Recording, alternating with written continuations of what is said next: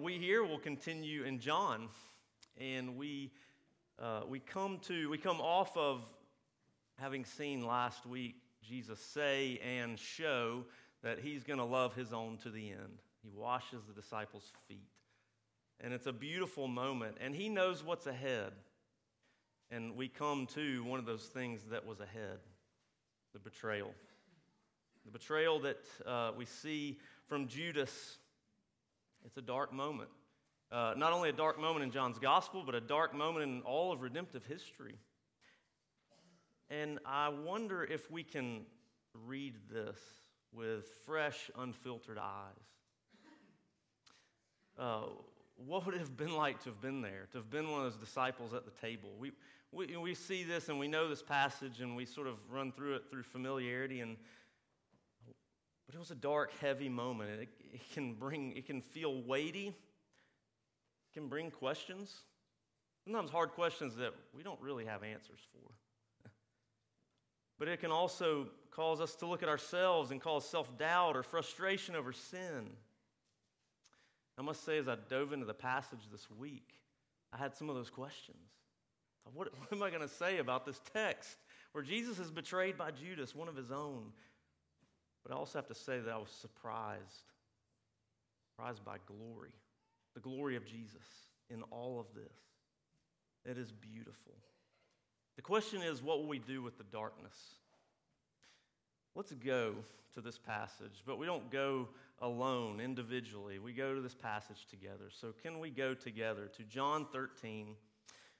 We'll start in verse 18 and read through verse 33. This is God's inerrant and infallible word. I am not speaking of all of you. I know whom I have chosen, but the scripture will be fulfilled.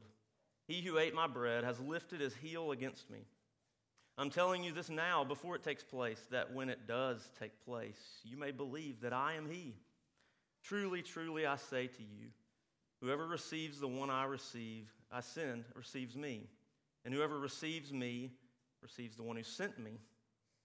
After saying these things, Jesus was troubled in his spirit and testified, truly, truly, I say to you, one of you will betray me.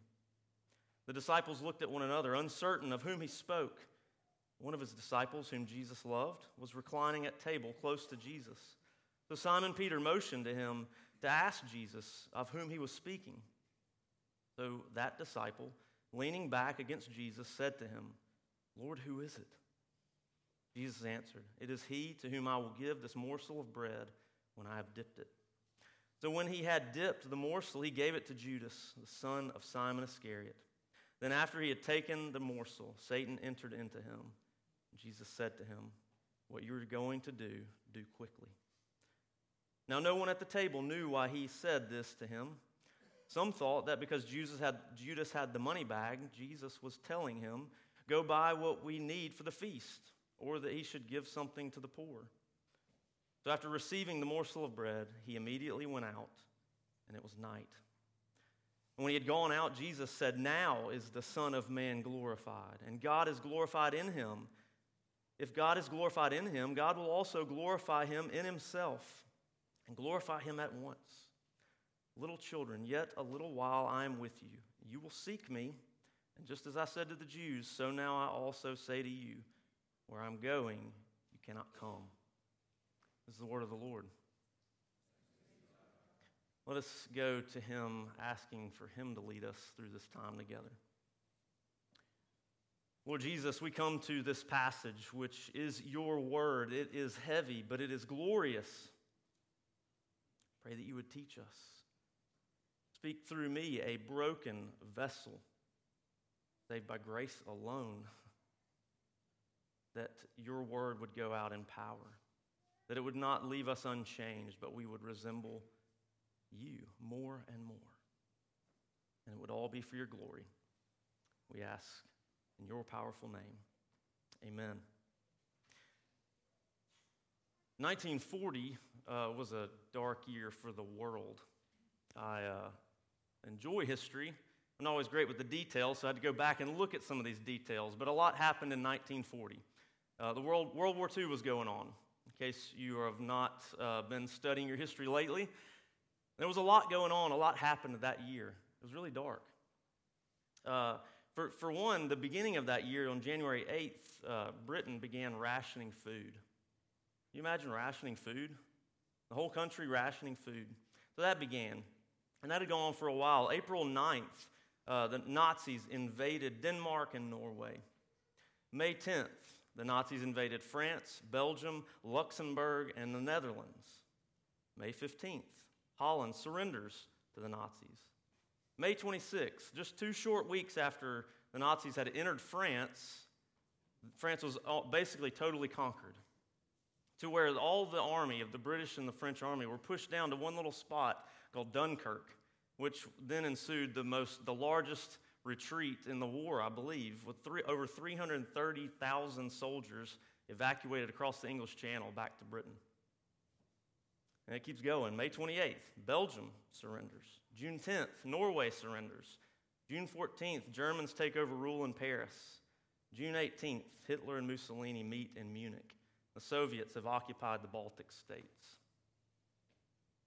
In a matter of a few months, Europe was essentially conquered, at least the mainland, the main continent. It seemed dark and ominous. In Britain alone, it seemed a lone island nation stood, knowing what was coming.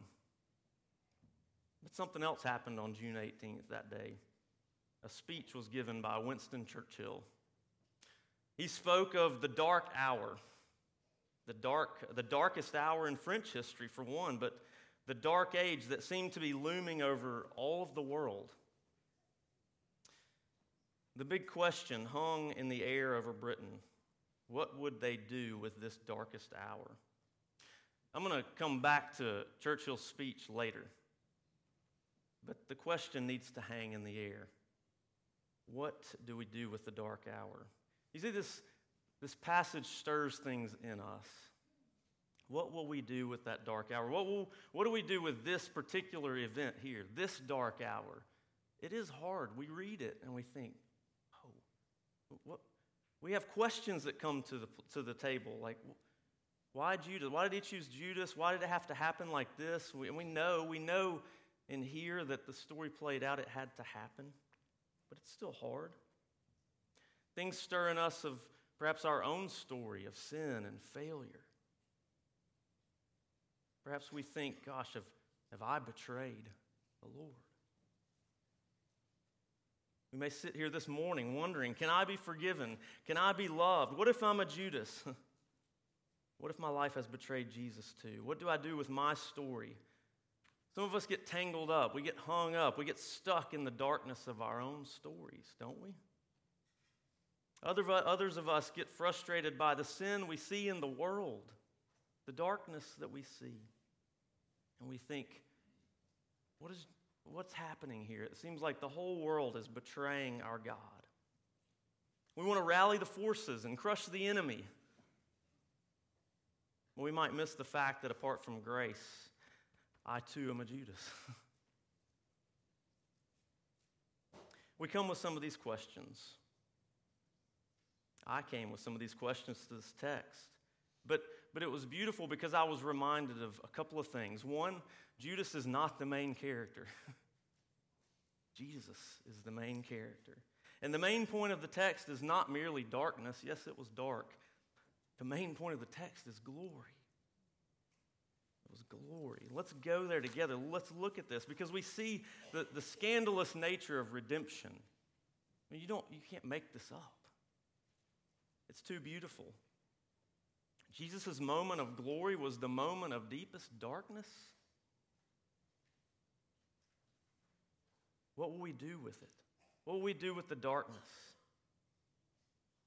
Jesus is the main character.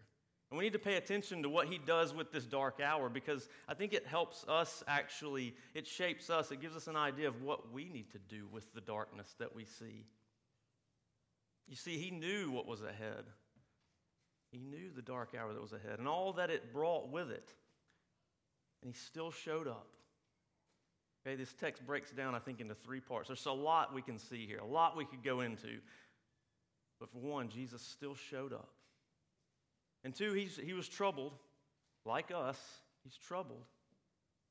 But he's also glorified. glorified for us. We're going to go to those three main points together. We're going to work through those together. As I said, there's a lot of questions that could come up here. But again, let's dive into this Jesus showing up, him still showing up. Let's not get lost through familiarity with the passage. Can we put ourselves there that night? Can you imagine going through this?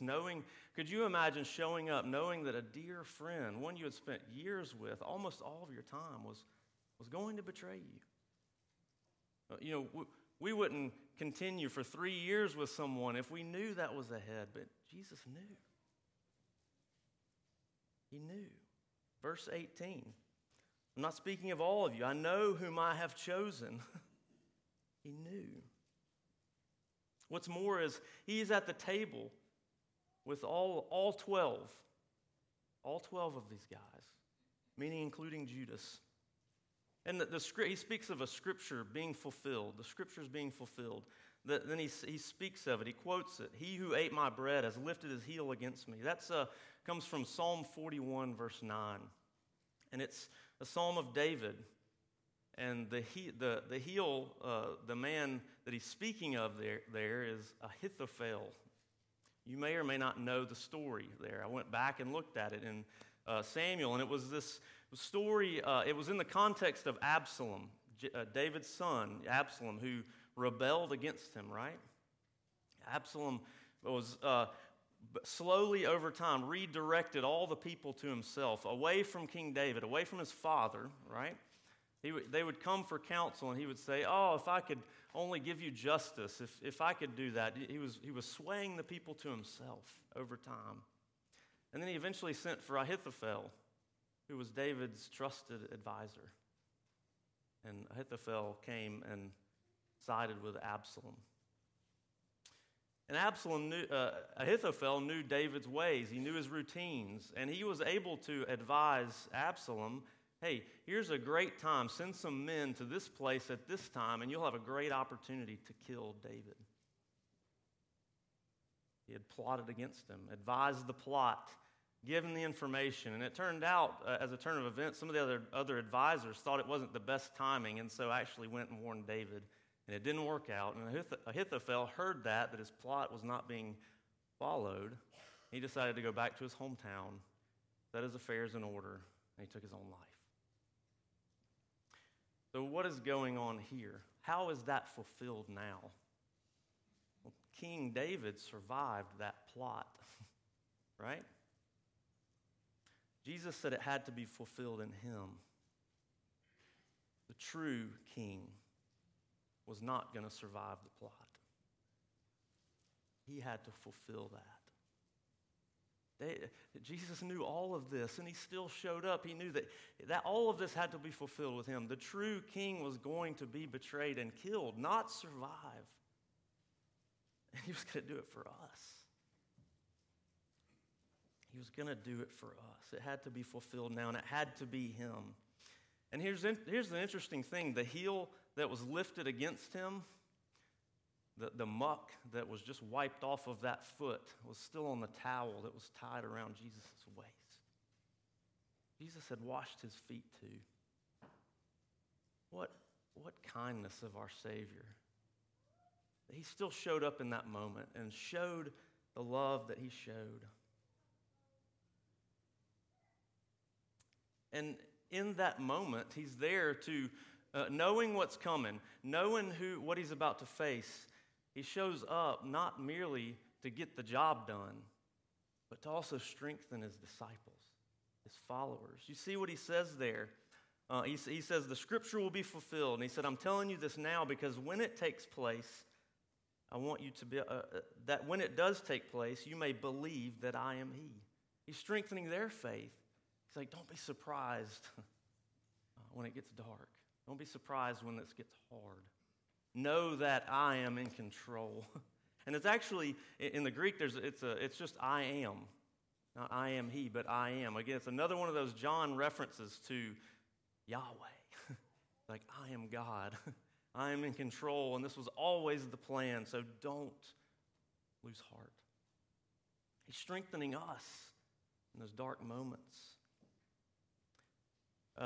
he's always looking after his own.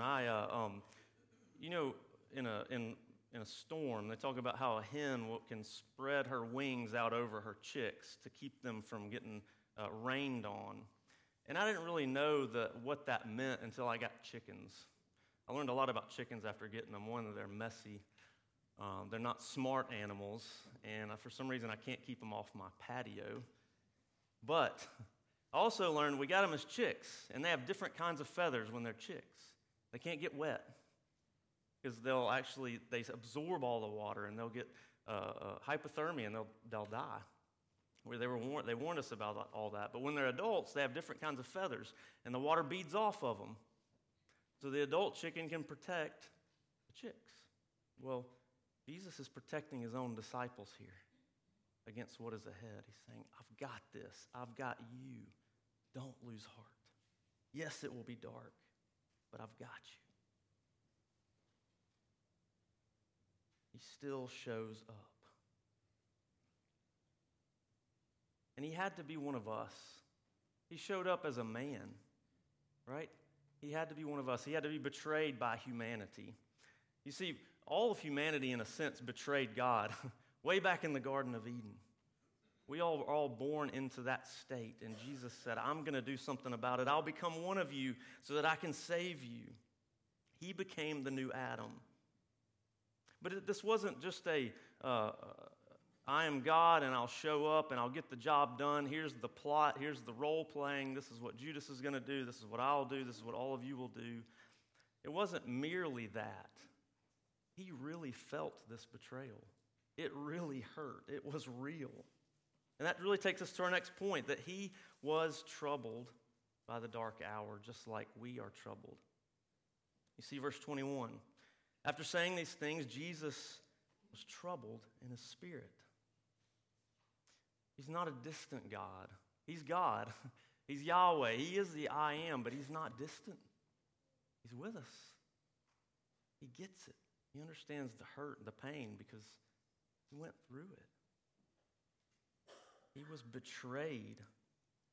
Yes, we can't know all of his ways. I can't understand why it was planned out like this. I can't comprehend why it was Judas and why he plotted it the way he did. I don't have all the answers to all those questions. But I understand, and we understand being troubled. And so does he. Do you know betrayal? Have you felt betrayal? Sometimes we think with things like that, we either have to get past it, maybe sort of put that behind us and pretend like it didn't happen, or we feel like we've got to carry it forever, some hurt that has happened to us. Maybe we use it as a weapon against the person, or we just feel like it's going to haunt us forever. But Jesus says, no, look at me. Look at me. God wrote betrayal into the grand story of redemption.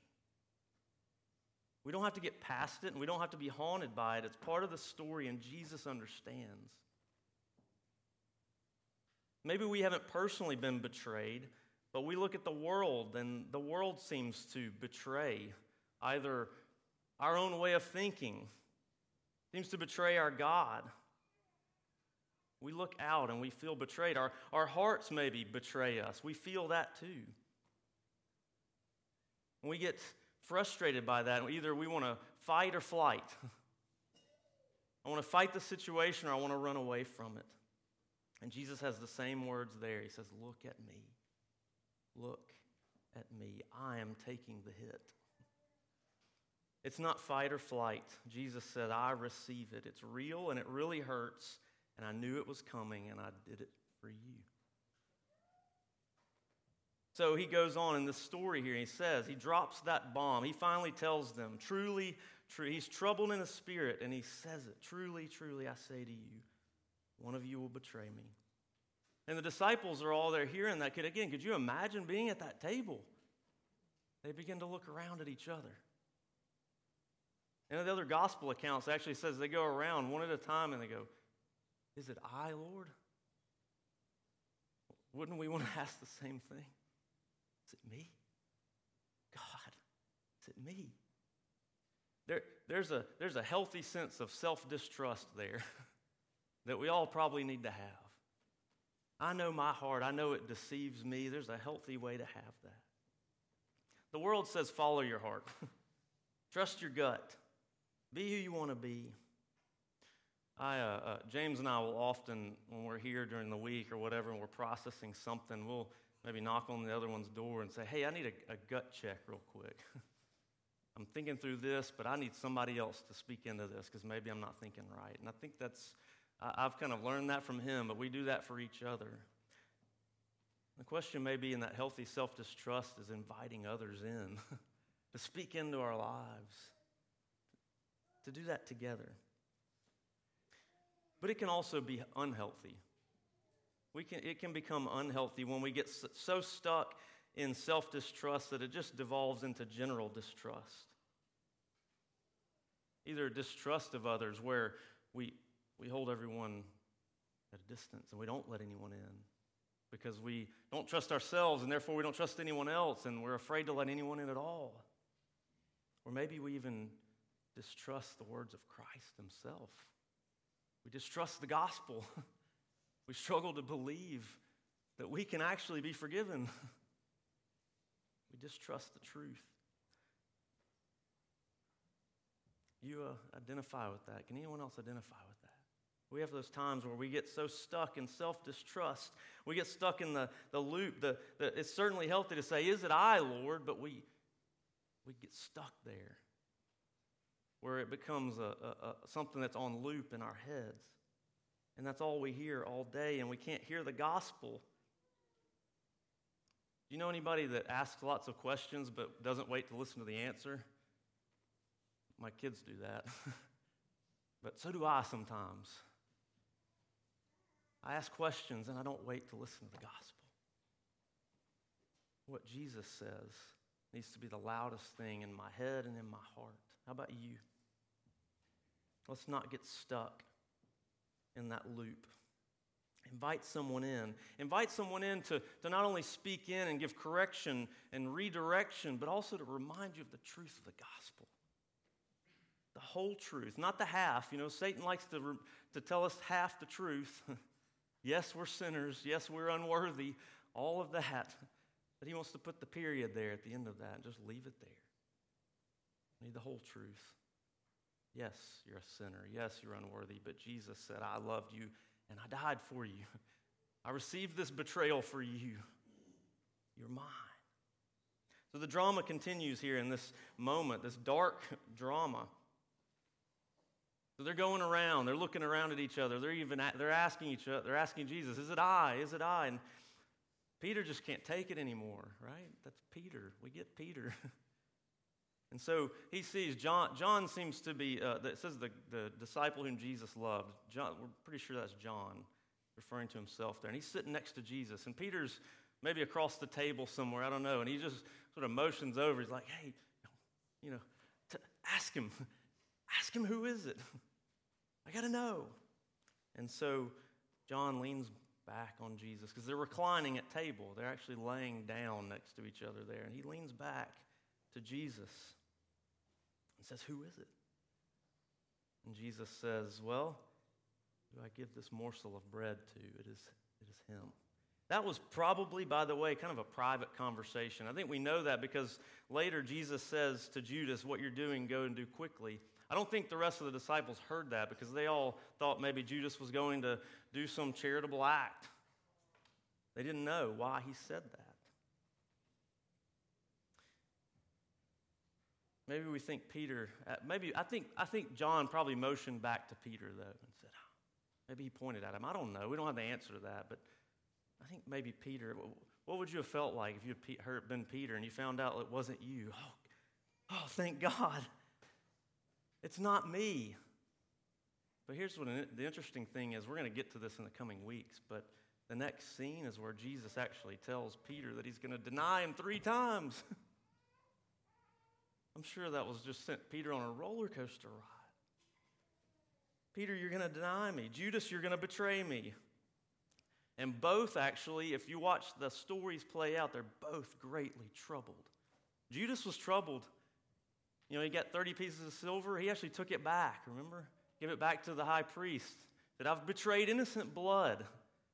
And they're like, whatever, do what you want with the money. It's yours now. He was troubled too. And Peter was troubled. And Jesus was troubled. Judas tried to fix his sin himself. That was the difference. Peter received grace.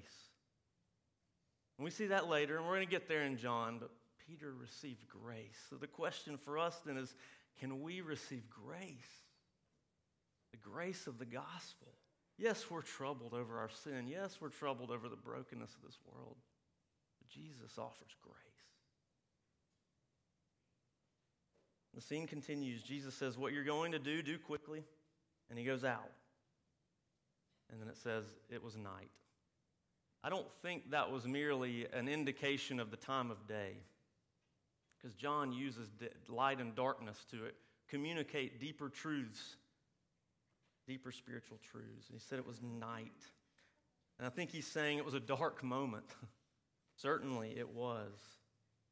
But here's the interesting thing, and this takes us to the final point here. Jesus is glorified. He's glorified in this moment of deep darkness, the moment where it seems like everything is lost. When all would despair, when the battle seems lost, the hero is defeated. Jesus says something very odd. Verse 31, when he had gone out, when Judas had gone out, Jesus said, now is the Son of Man glorified. He didn't say, now is defeat, or now I'm about to bust some chops and take this Judas guy out. He didn't fight or flight.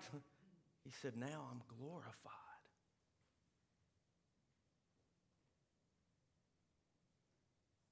Those are the places we would go.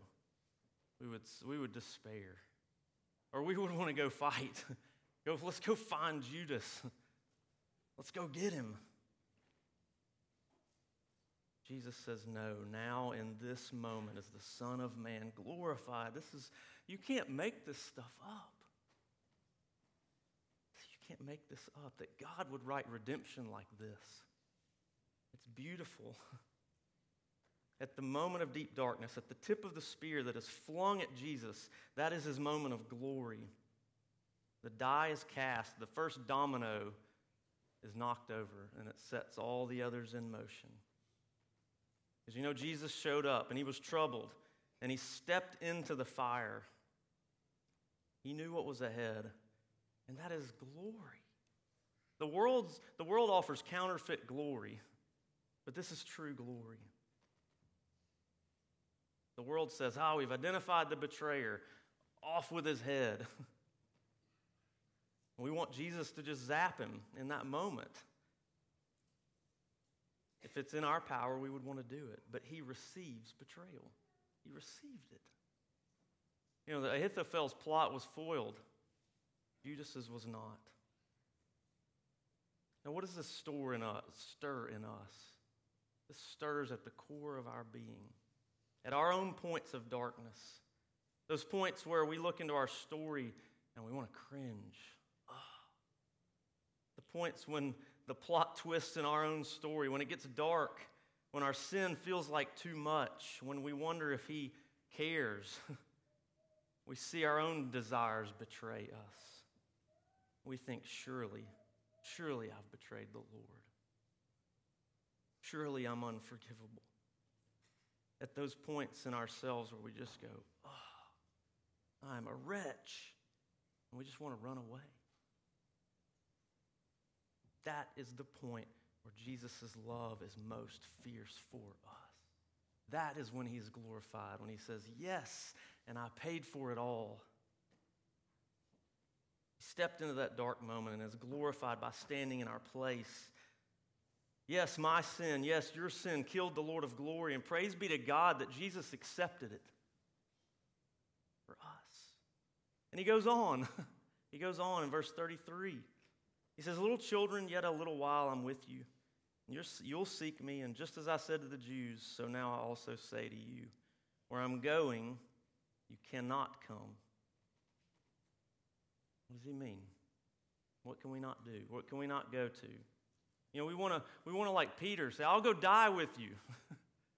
I'm going with you, Jesus. I'm going to go into the battle.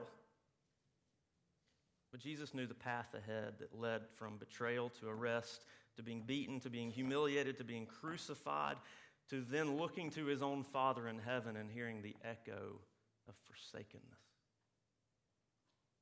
We can't go there because only he can go there and bear that for us. That is his glory. It's what he accomplished for us. What does that mean now? Most of us aren't probably consciously trying to make up for our sin, but perhaps we try functionally. We try to cover ourselves. Maybe we spend enough time groveling in it, or trying to pay penance, or feeling like, well, I know I'm not forgiven. I know if I just try harder and do better and read the Word more and pray more, then God will be happy with me again. And we forget forgiveness and grace. You find yourself doing that? Or we look for the Judas among us, and we say, well, I know I'm not perfect, but at least I'm not as bad as that guy over there. I'm good, right, God? But we miss the fact that actually all the disciples ran away that night. They all forsook Jesus. Yeah, Judas betrayed, Peter denied, but they all scattered.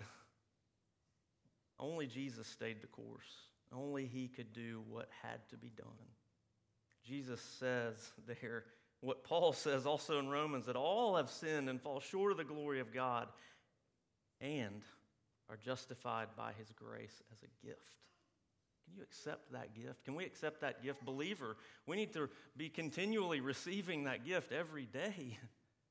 It's not a once and done, like, oh, I got it, I'm good. We've got to receive the gospel afresh every day, be reminded of it. If you've yet to ever receive that gift, if you've spent your life trying to pay for your own sin, stop trying. Receive grace. Receive the gift of the gospel. And what impact would this have on us as believers if we accept this kind of grace, this kind of glory that Jesus displays? I think rather than being stuck in remorse, we'll be vibrant, be radiant. I'm forgiven. Thank you, Lord. Not focusing on the muck that was just cleaned off of our feet. Yeah, we'll see that, but we don't stay there. We receive grace. Grace that has been given for us because of what Jesus did, because he stepped into that moment. Let's not get stuck trying to carry the guilt of our sin. Let's not get tangled up in the darkness of our story. Let's look at the one who is beaming with glory at our point of deep darkness and says to us, you can't come for this part. I'll take it from here. And he goes to the cross for us. Well, back to that dark hour in Europe in 1940. Back to Mr. Churchill's speech. This is how it ends. It was a long speech. I'm not going to give the whole thing. Just how it ended. The Battle of France is over. I expect that the Battle of Britain is about to begin. Upon this battle depends the survival of our civilization. The whole fury and might of the enemy must very soon be turned on us. Hitler knows that he will have to break us in this island or lose the war. If we can stand up to him, all Europe may be free and the life of the world may move forward into broad, sunlit uplands. But if we fail, and the whole world, including the United States, including all that we have known and cared for, will sink into the abyss of a new dark age. Let us therefore brace ourselves to our duties, and so bear ourselves that if the British Empire and its Commonwealth last for 1,000 years, men will still say this was their finest hour. It was an inspiring speech. In fact, a speech that may have saved Europe and the world. We'd like to be Mr. Churchill.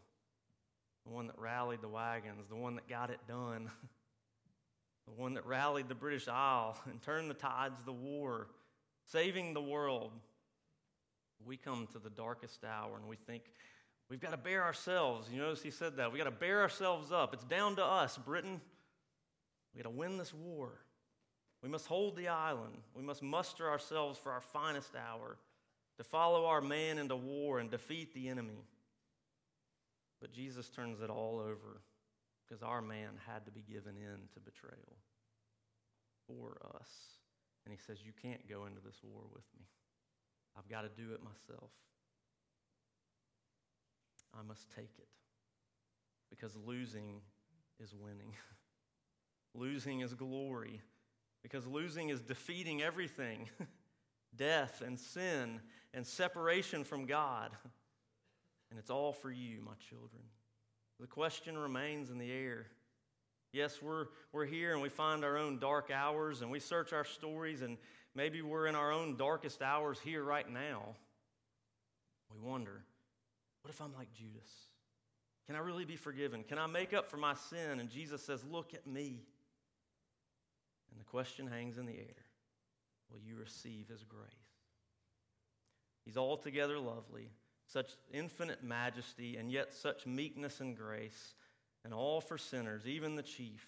Live much in the smiles of God. Bask in his beams. Feel his all-seeing eye settled on you in love and repose in his almighty arms. That was our meditation for worship, by the way. Let us not be hardened in remorse. Let us receive grace and live radiant lives in the beams of his steadfast love. Lord Jesus, we thank you for your word. We thank you that even though it is dark, even though it is heavy and weighty, we see you and we see your glory shine through. May your glory shine through to us in our dark moments as we look back over our lives or we even feel it now and we don't know what to do. Help us to see that we merely look to you and see what you have done. So I pray for all of us here that need to be reminded of grace. Let us receive it. Let us receive it this morning and go out radiant with forgiveness. Pray these things for your glory and for our good. Amen.